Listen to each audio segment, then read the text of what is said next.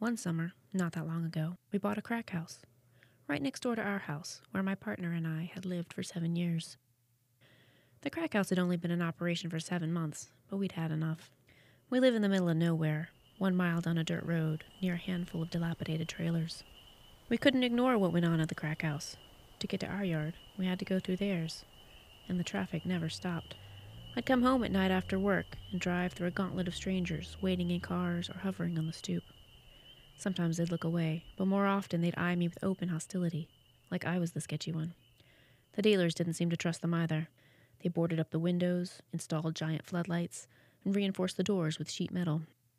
One customer went door to door asking for money, supposedly to feed his family, but he got angry and yelled at us when we offered canned soup instead of cash. We got robbed, twice. One morning I stepped outside to find a crew of men stealing copper and scrap metal from an abandoned house nearby. These scenes were repeated up and down our dirt road. It was like a plague of locusts had descended, stripping bare an already poor neighborhood. It went on like this for months. We called the cops again and again. We'd show them piles of paraphernalia left on the roadside. They shrugged and told us we should move. But who could we sell to? Who would buy a home behind a crack house? We did the next best thing and bought the damn place ourselves. The landlord seemed grateful to be rid of it. He was too scared to kick the dealers out, and truth be told, too wrapped up in his own drug problems to call in the sheriff. So we sank our savings into an ugly little trailer just to buy some peace of mind. Evicting the dealers proved surprisingly easy. We sent a letter from a lawyer ordering them out by the end of the month, and then we went to the beach for the weekend. We came back to find the property deserted, except for 5 starving pit bulls staked out in the yard.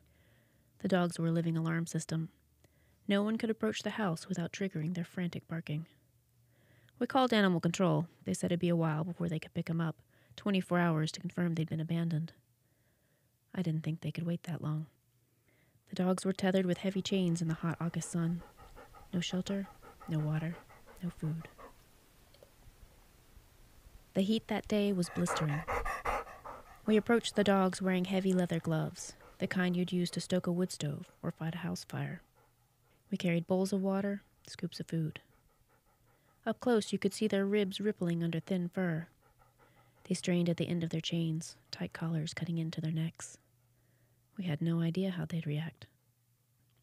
But the pit bulls were sweet as pie, each one hungry for human affection. We let them off the chains and they danced around us. And when the county trucks pulled up, they leapt into the arms of the men who'd come to take them away.